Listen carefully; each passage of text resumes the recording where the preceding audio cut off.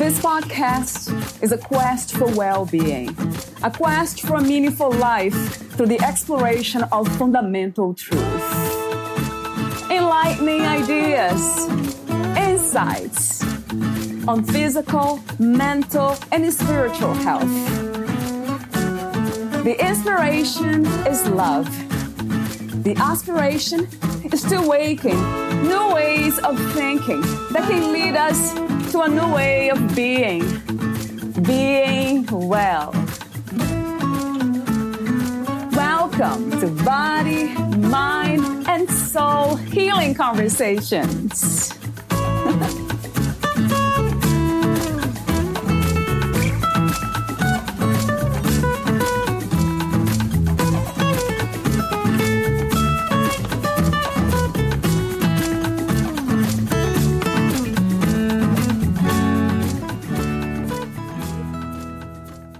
Happiness starts with you, not with the relationships, not with a great job, not with money or wealth, not with status, yours or the one you're connected to, but with you, Mandy Hale. A major obstacle to success and happiness is what Paul Angoni calls obsessive comparison disorder.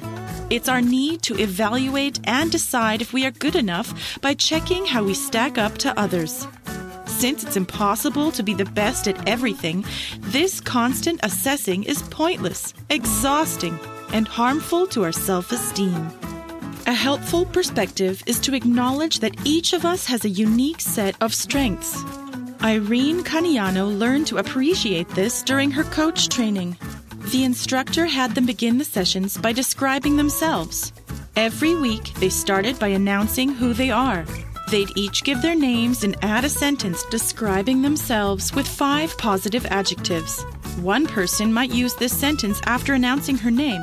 I am an enthusiastic, compassionate, creative, curious, adventurous person. Another might use this one to describe his strengths. I am a kind, funny, caring, brave, open-minded individual. The purpose of this ritual was to teach everyone to be aware of their strengths and let others know who they really are. From this, Irene learned that there's no reason to feel inadequate if someone has a trait that she doesn't. Her strengths are gifts to others. Their strengths are gifts to her. She decided to use this strengths introduction exercise at the beginning of the workshops that she presents. Each time the participants finish their introductions, they find that various traits were mentioned. As a person who doesn't have a great sense of humor, Irene no longer concerned herself with this deficit. Invariably, at least one person in the audience mentions humor as a significant strength. Valeria interviews Irene Caniano, the author of Design Your Happiness: 9 Essential Elements to Create the Life You Want. We all deserve to be successful and happy. That's what Irene Caniano was thinking when she decided to become a life coach. She wanted to help millennials who were making a myriad of decisions that would impact their future. A strange thing happened during her training. She realized that the coaching principles were having a significant positive effect on every aspect of her life. Now, Irene enthusiastically passes on what she learned because she believes everyone can benefit from coaching. Before writing the book, she consulted with potential readers. They requested that she include stories, graphics, and activities that would make it easy to understand and apply the principles. Design Your Happiness is an inspirational and practical book that focuses on 3 areas: you, your relationships, and your choices. Certified by the International Coach Federation, Irene specializes in productivity and happiness. She offers Coaching Your Way. The options include quick start/customized sessions, Unlock Your Potential, Your Best Self video course, and coaching for individuals with ADHD. Irene serves as the mentoring coordinator at Elmer A. Sperry Toastmasters and is a board member at Nassau CHAD, Children and Adults with Attention Deficit Disorder. Each year, she plays a key role in organizing the Floral Park Lions Club Just for Women Expo. Irene's joy comes from loving relationships, connection with others, harmony, learning, nature, and living her purpose. Here is the interview with Irene Caniano. In your own words, who is Irene Caniano? I'd say I'm an optimistic person, and I value connection, harmony, learning, love, and nature. And I'm very happy with my roles as a mother, wife, grandma, friend, life coach, and volunteer. That sounds wonderful. Yeah, being content, right, with the roles, as you call it. How wonderful. So before we talk about some of the topics in your book, Design Your Happiness, 9 Essential Elements to Create the Life You Want, I have a few warm-up questions, as I mentioned off record. What is happiness to you, Irene? Happiness to me is being overall satisfied with the way you're living your life and being able to be living a meaningful life. Another question comes to mind. What is a meaningful life? What does it mean exactly? Well, we all are unique and we all have gifts to offer. And a meaningful life, I think, comes easy because you're using your innate gifts in a way that benefits others and you're living a purpose that suits you perfectly. That brings fulfillment and it also contributes to the world. That makes so much sense. It's mutual love, loving yourself and loving others at the same time. What is the meaning of freedom to you? Freedom, I think, is to be yourself.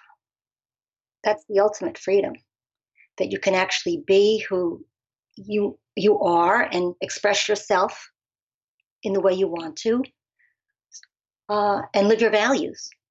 Yeah, that's interesting. Values. I think I have a question for you about beliefs. I know you have element 2, values, element 3, your beliefs.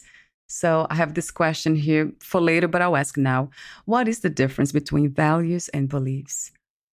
The values help you decide what you want to do. So if you want to do something, it's because it goes along with the way you feel you want to live.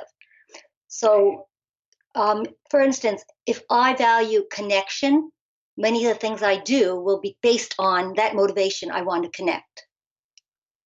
So we have many values in the way we live. The beliefs, to me, I always did the chapter on belief because there are limiting and empowering beliefs. And they're thoughts that we hold so closely that they're almost automatic to us. And they might have come from the past, from an event that filled us with emotion. And we kept that belief. And it rules a lot of what we do unconsciously. And then we have to sort out now, is that a belief that is relevant to what the situation is today? Is it helpful? Right. In question, yeah, that. So I'm wondering how values are constructed. How do we acquire them? What I think happens is we get them from other people during our childhood. So we pick up other people's values and take them on because we honor the people who we've grown up with. And I think the 20s is where we start sorting out and finding our values and then picking and choosing how we want to live our life. And that's why I feel the 20s are so important, because that's when we're forming our own values. So it's a process that's conscious, it's not unconscious, this selective process of understanding, of gathering values. Is that conscious or unconscious? I think it's conscious, but we don't always live our values because of peer pressure, because we want to keep peace in the family, because we want to put others first. So I think we know our values, but do we have the courage to live our values? It can be a very different story, right? Having them, knowing them, and living them, right? So continue with my warm-up questions. At this time, what do you think is the world's greatest need? And what is your vision for a new reality? I think I'm trying to say not tolerance, because that doesn't sound good enough. The ability to listen to others without judgment and let them first express themselves. that I think we need to be able to listen to others and be open-minded. And then we can agree or disagree, but to have respect that other people have different opinions. I think that's what we've lost so much, the ability to listen. That is so true. Wow, but that requires a lot of self-knowledge, self-awareness, a lot of inner work, from what I understand. Self-control. Yeah, self-control, right?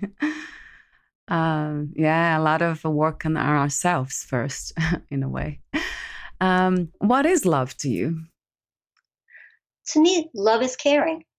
It's as simple as that.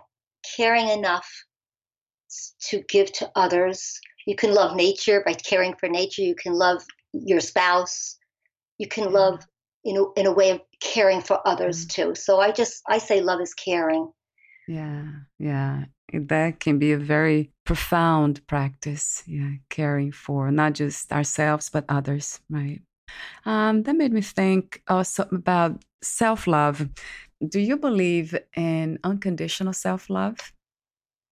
I do, because if we have forgiveness, we can forgive ourselves for even the greatest faults that we have had. I think you can have unconditional self love. And I think from that is acceptance of yourself. And then you can move forward without guilt and worry and build a better person that you want to be. We all want to be a better version of ourselves anyway. So we want to start first accepting ourselves and loving ourselves as we are right now. Right. I love that. I got to use the same word. My next question is about peace.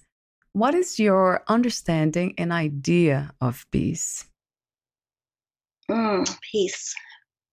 Yeah. Well, I guess it goes with harmony.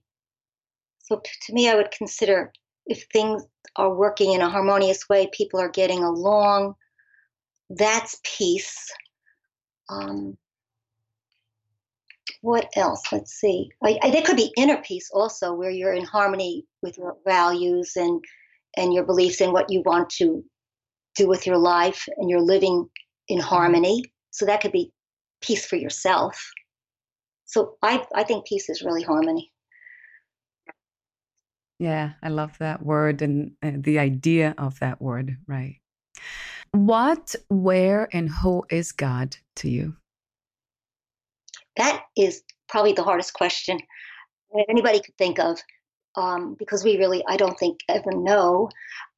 Sure. But to me, I'd say God is the higher power, and he's the essence of, or I shouldn't say God is the essence of love, goodness, wisdom, and abundance.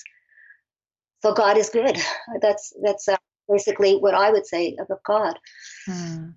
Do you see a difference between spirituality and religion?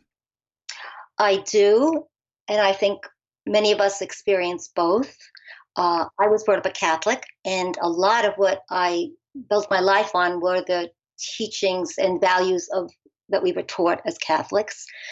And following the life of Jesus as an example has been something that I feel has led me in a lot of my decision making and my hopes that I could live a better life. But spirituality has been very important for me because that's the personal relationship with God, where religion has the traditions and the sense of community and set beliefs. Spirituality is my personal way of thinking of God. And that's a one-to-one private relationship, in my opinion. Oh, yeah, it's very personal. And my final question is about life again. What do you think is the purpose of life, the human experience? One thing I heard at church long ago was to use our gifts, and they said, use your time, your treasure, and your talents. And that always stuck with me. And I said, well, maybe that's the purpose of everyone's life. And I said, well, my particular purpose, I think, to share my time, treasure, and talent, but especially the talent of coaching, because I've learned so much on that one thing that I feel it can change people's lives very easily if I could just share some of what I learned. So I think that's my purpose. And that might be everyone's purpose, like you said, yeah, to share their gifts, right? Their unique gifts. So let's talk about your work. How did you become a writer, Irene? Well, I was a coach and I kept coming along with my sessions, hearing the same thing from different people. And Yeah. I had a lot of clients in their 20s and early 30s. And it seemed that they were all wanting more productivity, they wanted more job success, but they really wanted happiness. Mm. So I said, maybe I should write a book on happiness, which will help them get success anyway, because when we're happy, we can achieve more. So I True. decided to use the coaching principles that I learned and pick out 9 of them that I could help people have a life where they could be more content without struggling for it. It would just be very natural for them to just look at their life in 9 different places and see how they could make some changes and actually find themselves much more content and happy. Yeah. Wow. I love that. That's so true. What we really want is to be happy, right? Yes. So true. So true. So, my next question has to do with life coaching. When and why did you decide to become a life coach? Well, I was a teacher for over 20 years, but I decided I really had a calling to be a life coach because of a personal experience. My son, who was a teenager, was having great challenges during his teens.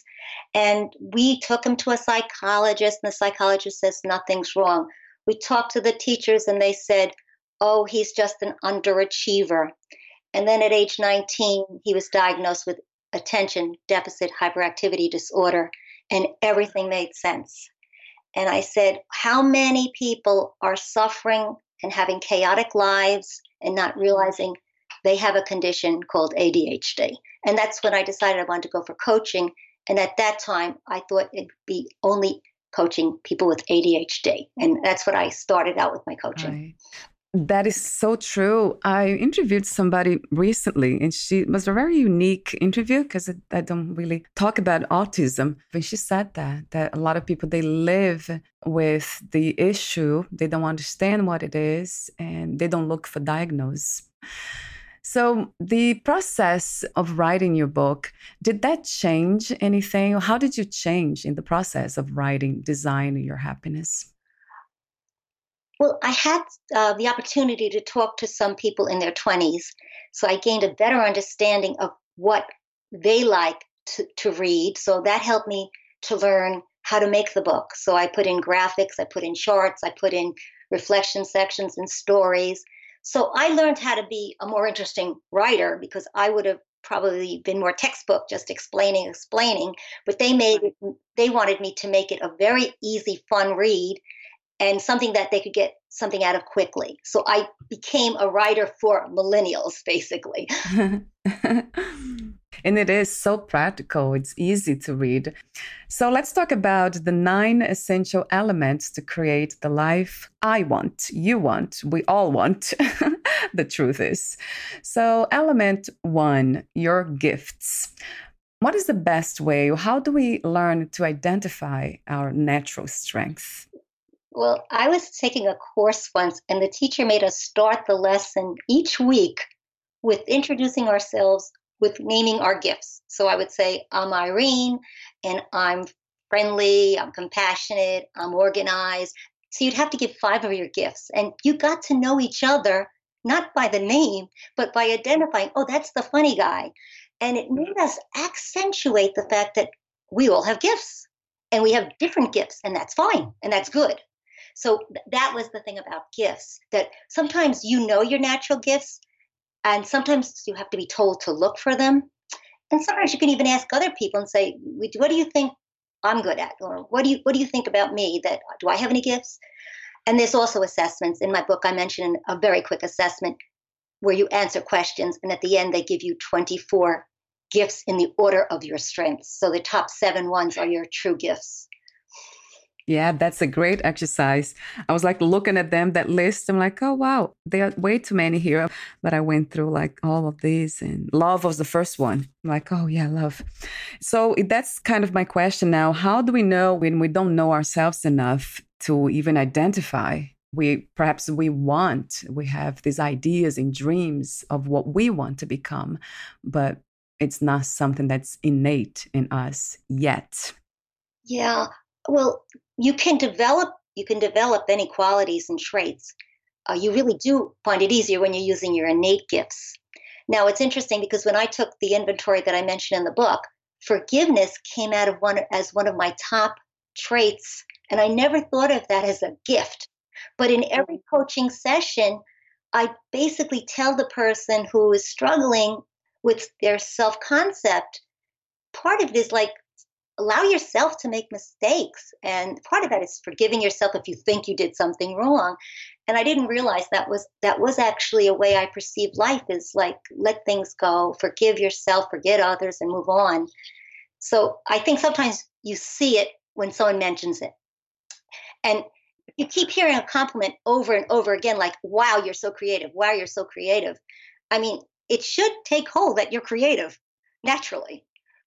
That's true. That's a very good way. That's so true. If we looking for that, and why does it take so long for us to engage in this kind of search, to become curious, to know what our gifts are?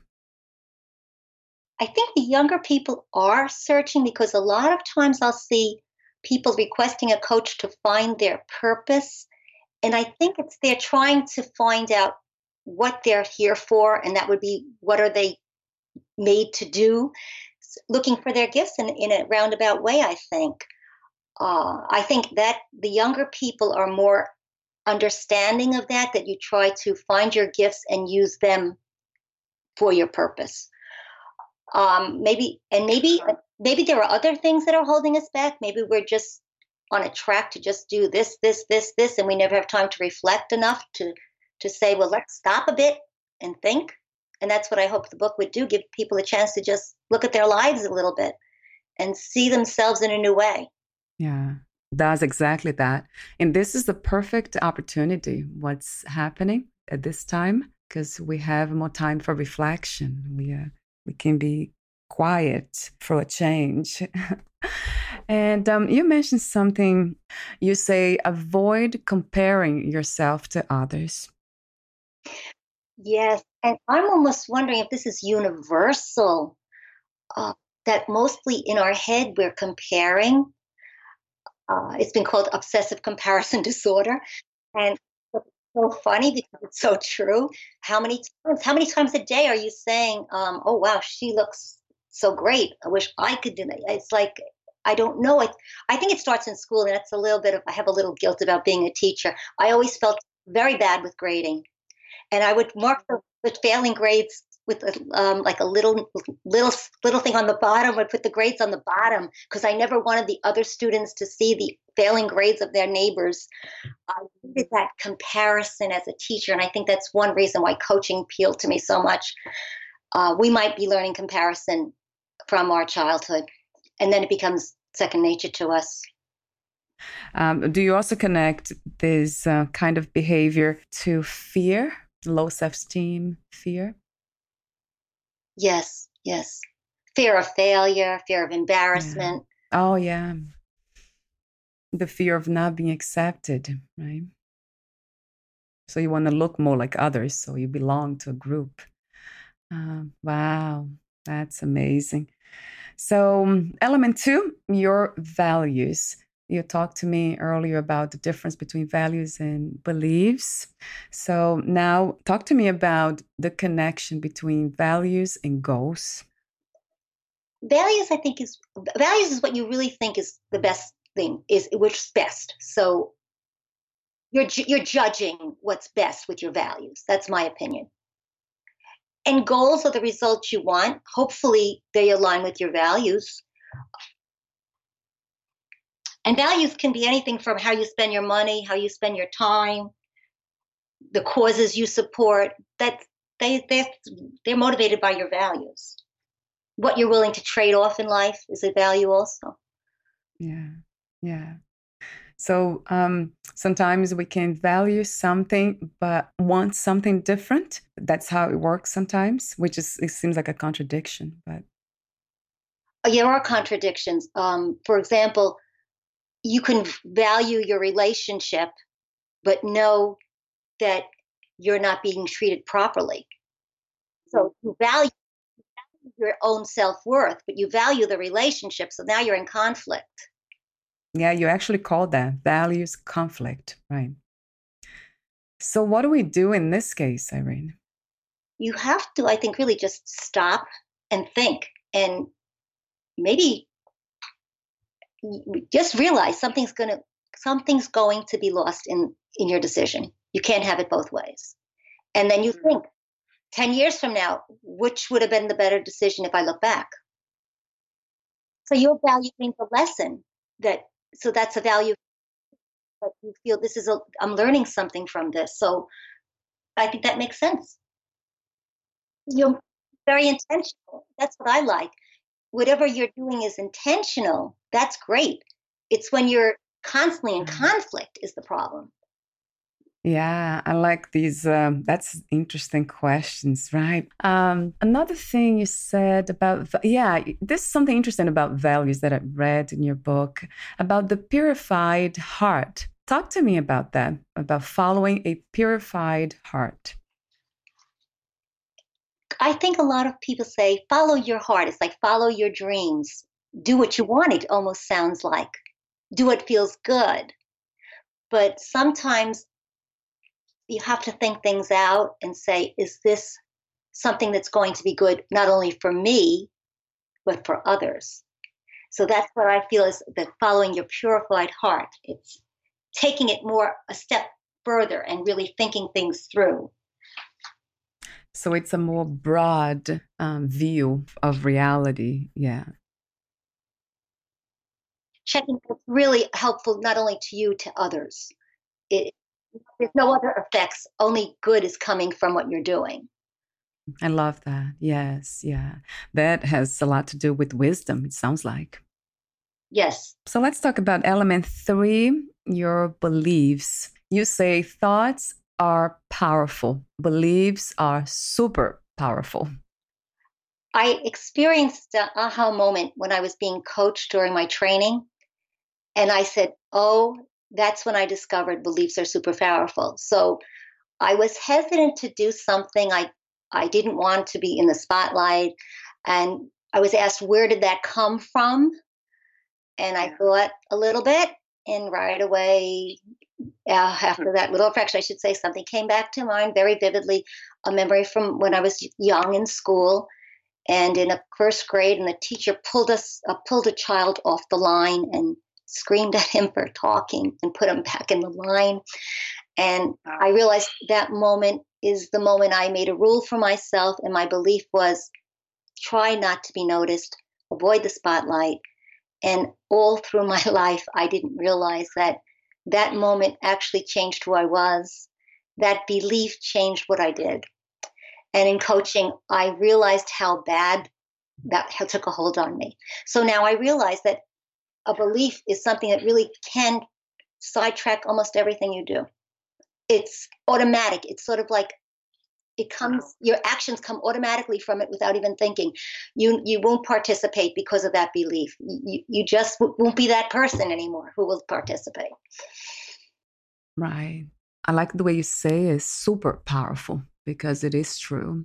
They can just drive our behaviors and our lives in every way. So true. So I guess the question is, how do we learn to be more aware so we don't let that happen when it's negative beliefs and limiting beliefs, as you call them? I think the way to know it is actually other people are probably giving us little hints about it and we're just not getting it. And then in a coaching session or a therapy session, I think because we're seeking answers, we're spending time and allowing ourselves to understand that this is true and that we need to reevaluate that belief. Does it work all the time? Does it not apply at all? But it's hard to face it because it means that you've really spent a lot of time not having the belief that would have empowered you better in the past. I just think we're sensitive. We're sensitive to knowing sometimes the truth. Yeah, because that has a lot to do with deconstructing the identity. We know because now, without those beliefs, it's almost like we are just walking into the unknown. And that's very scary for most of us. So, do you suggest therapy? I found coaching absolutely the best because I feel coaching is so natural. It's a conversation, and you're going forward. You can talk about the past, but it's always based on how we're going to use that to move forward. It's so positive, and it's so much with right-sized steps that it's not an uncomfortable experience. Coaching to me is a very natural way of moving where you want to get. I say it's like going to a real estate agent. If you go to a real estate agent, you say, okay, could you help me? I want to find a place to live. And there's no judgment of what you ask for. You say, I want to live in this neighborhood. The real estate agent helps you get what you want more efficiently, with less stress, and also maybe with the better results than you even thought you would have had. And that's what a life coach does. Find you the goal that you want. So true. It's almost like having a conversation or a relationship with having a wise friend. Yes, the only thing is the confidentiality helps too, because you can bare your soul without anyone else having to hear the details and no worry about that conversation going anywhere. And no prejudgment also. I have no prejudgment of the person who comes to coaching. I don't know, so much about them that I'll say, well, I remember the time you did that. So I think I come from a more neutral spot. So it might be a different kind of conversation than with a best friend or even a parent. Yeah, I agree. I agree. And element 4, your contentment. So, what is to feel content and fulfilled? What does it look like? Contentment is being satisfied in all areas of your life.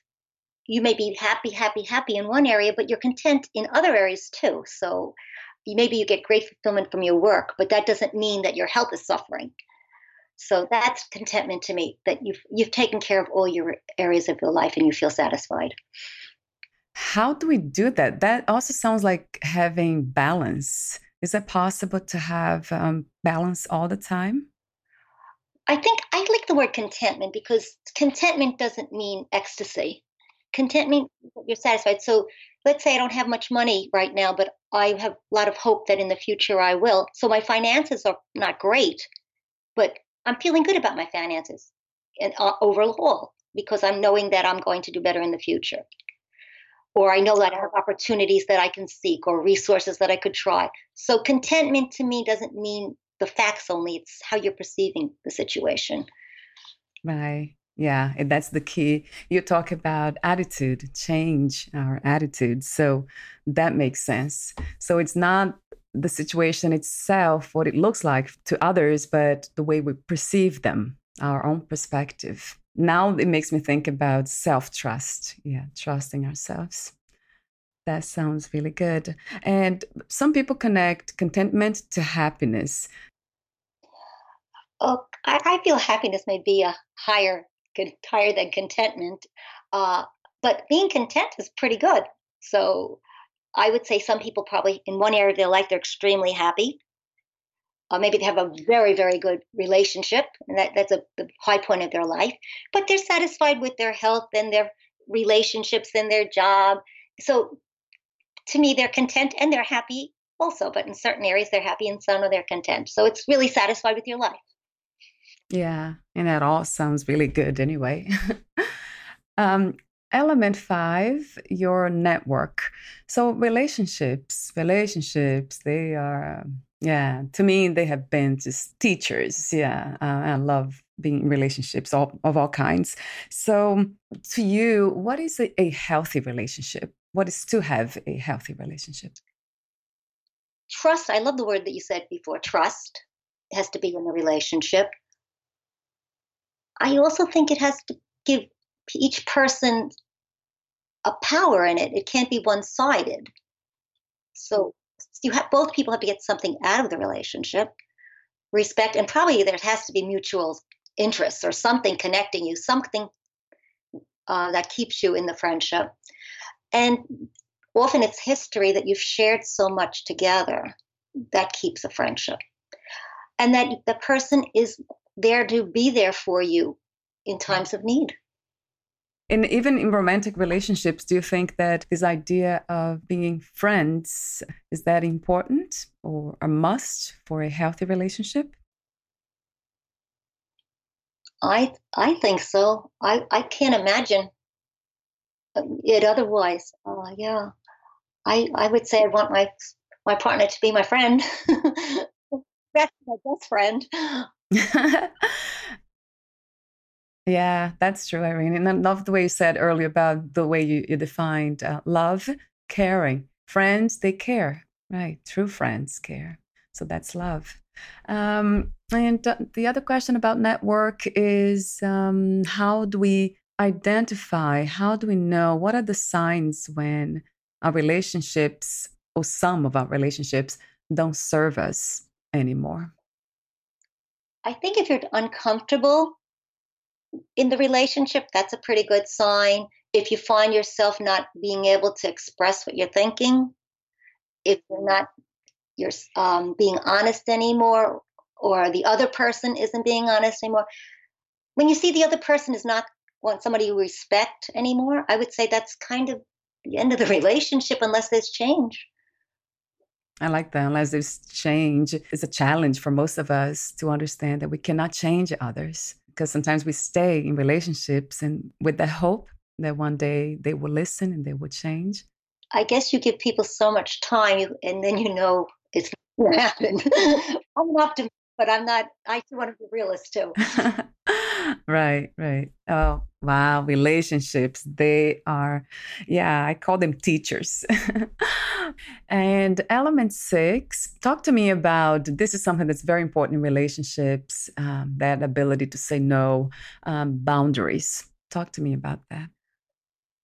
Yes, I think that's probably one of the big problems in relationships is boundaries.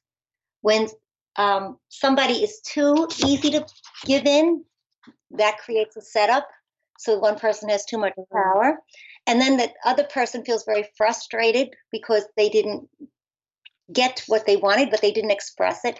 So the boundaries is a problem for both sides. The person who keeps saying yes has to learn to be strong enough to express their wants. And the person who's kind of self-centered and rigid and it's my way or the highway, that person is going to have to be dealt with, and maybe make changes if they want the relationship. So boundaries are important. And if people don't adjust their own boundaries, they're responsible for the problem. They have to adjust their own boundaries to keep the relationship running smoothly. Wow. So true. I'm wondering how we can learn to say no and create those boundaries in a kind way. Yeah, what I thought of is sometimes we have to actually plan it. So if you have a neighbor who's constantly asking you to borrow or for favors or for rides, you have to actually say to yourself, okay, the next time I'm asked, I'm going to say this. I'm going to say it in a firm way. I'm going to say it in a nice way. But you have to have a plan because you're changing the way you usually act. And I do think as you express your new view of things, things can change. But you have to be pretty clear on what you want and be able to follow through on what you want and set a new boundary line.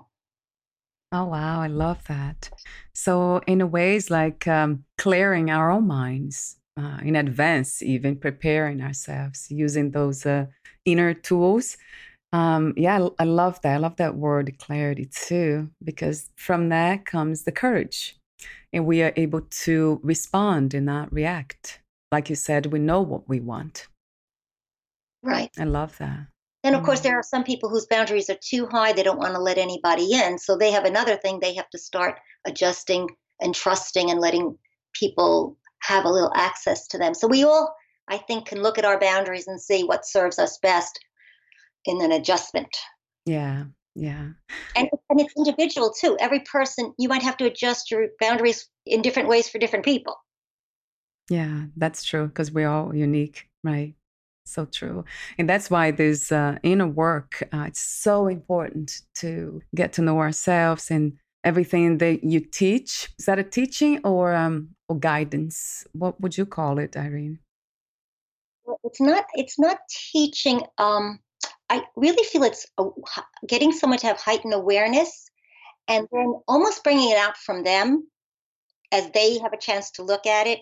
You're kind of guiding them, but it's coming from them. You want them to feel it and be there with it rather than it's being dispensed to them like a book. Because when you read books, I think a lot of us have read self-help books. We're getting all the information, but I only think when it really hits to you and it's coming, oh, now I feel it, I get it. So it's guiding it to come out from the person. Yeah. Oh, wow. Using the person's own inner wisdom and their energies to do the work. It's not that you're not doing the work for them, obviously. We are doing the work, but now we can see better because it's almost like having a map. Well, what we do use is called powerful questions, and there are like 500 powerful questions. But we don't memorize them. It's just that you intuitively say, this one fits. I know the kind of question I have to ask. But you ask it at the right moment so that person has to, from that moment on, that person goes back to what they just said. And now they answer the question you said, and it should link something more to go deeper. Oh, wow. So would you say that also you need to be intuitive?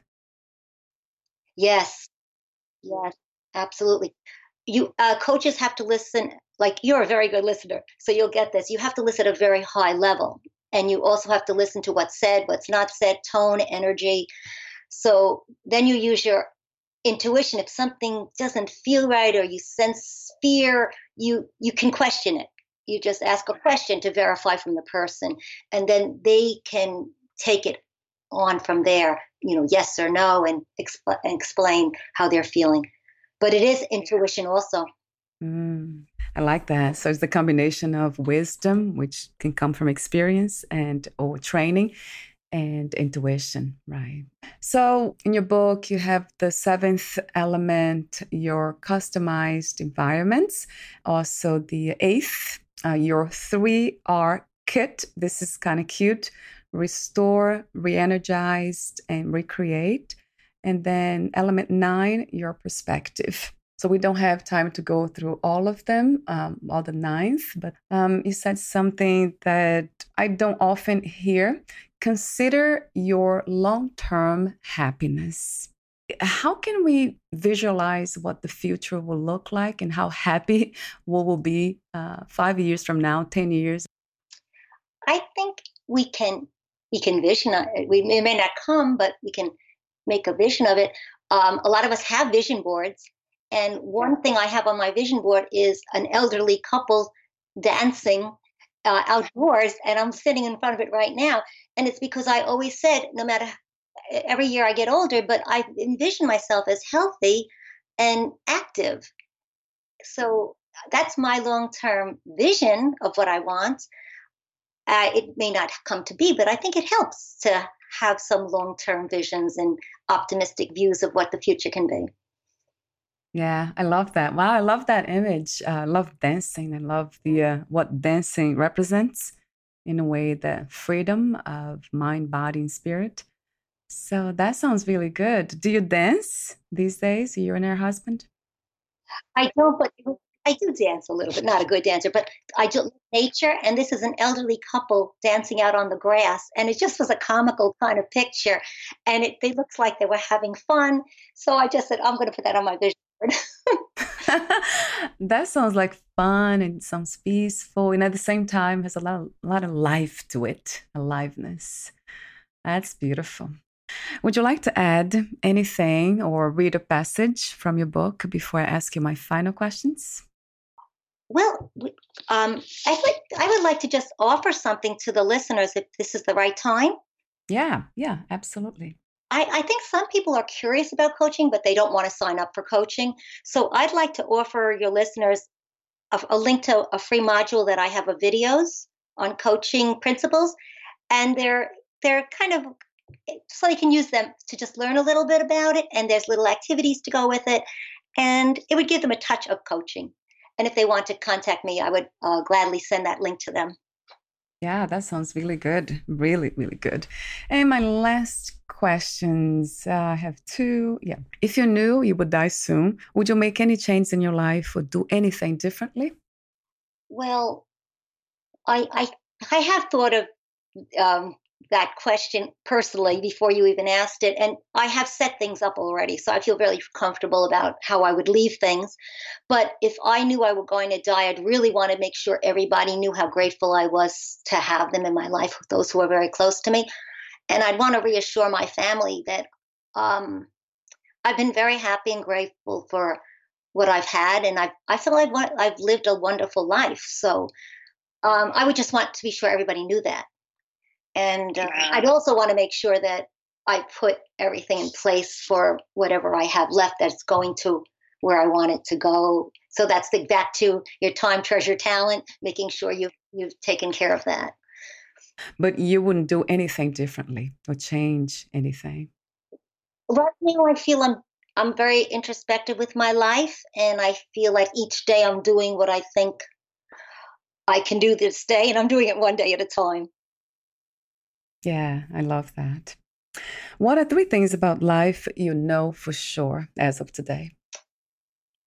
I know for sure that love is key. That's the primary thing. Love is key.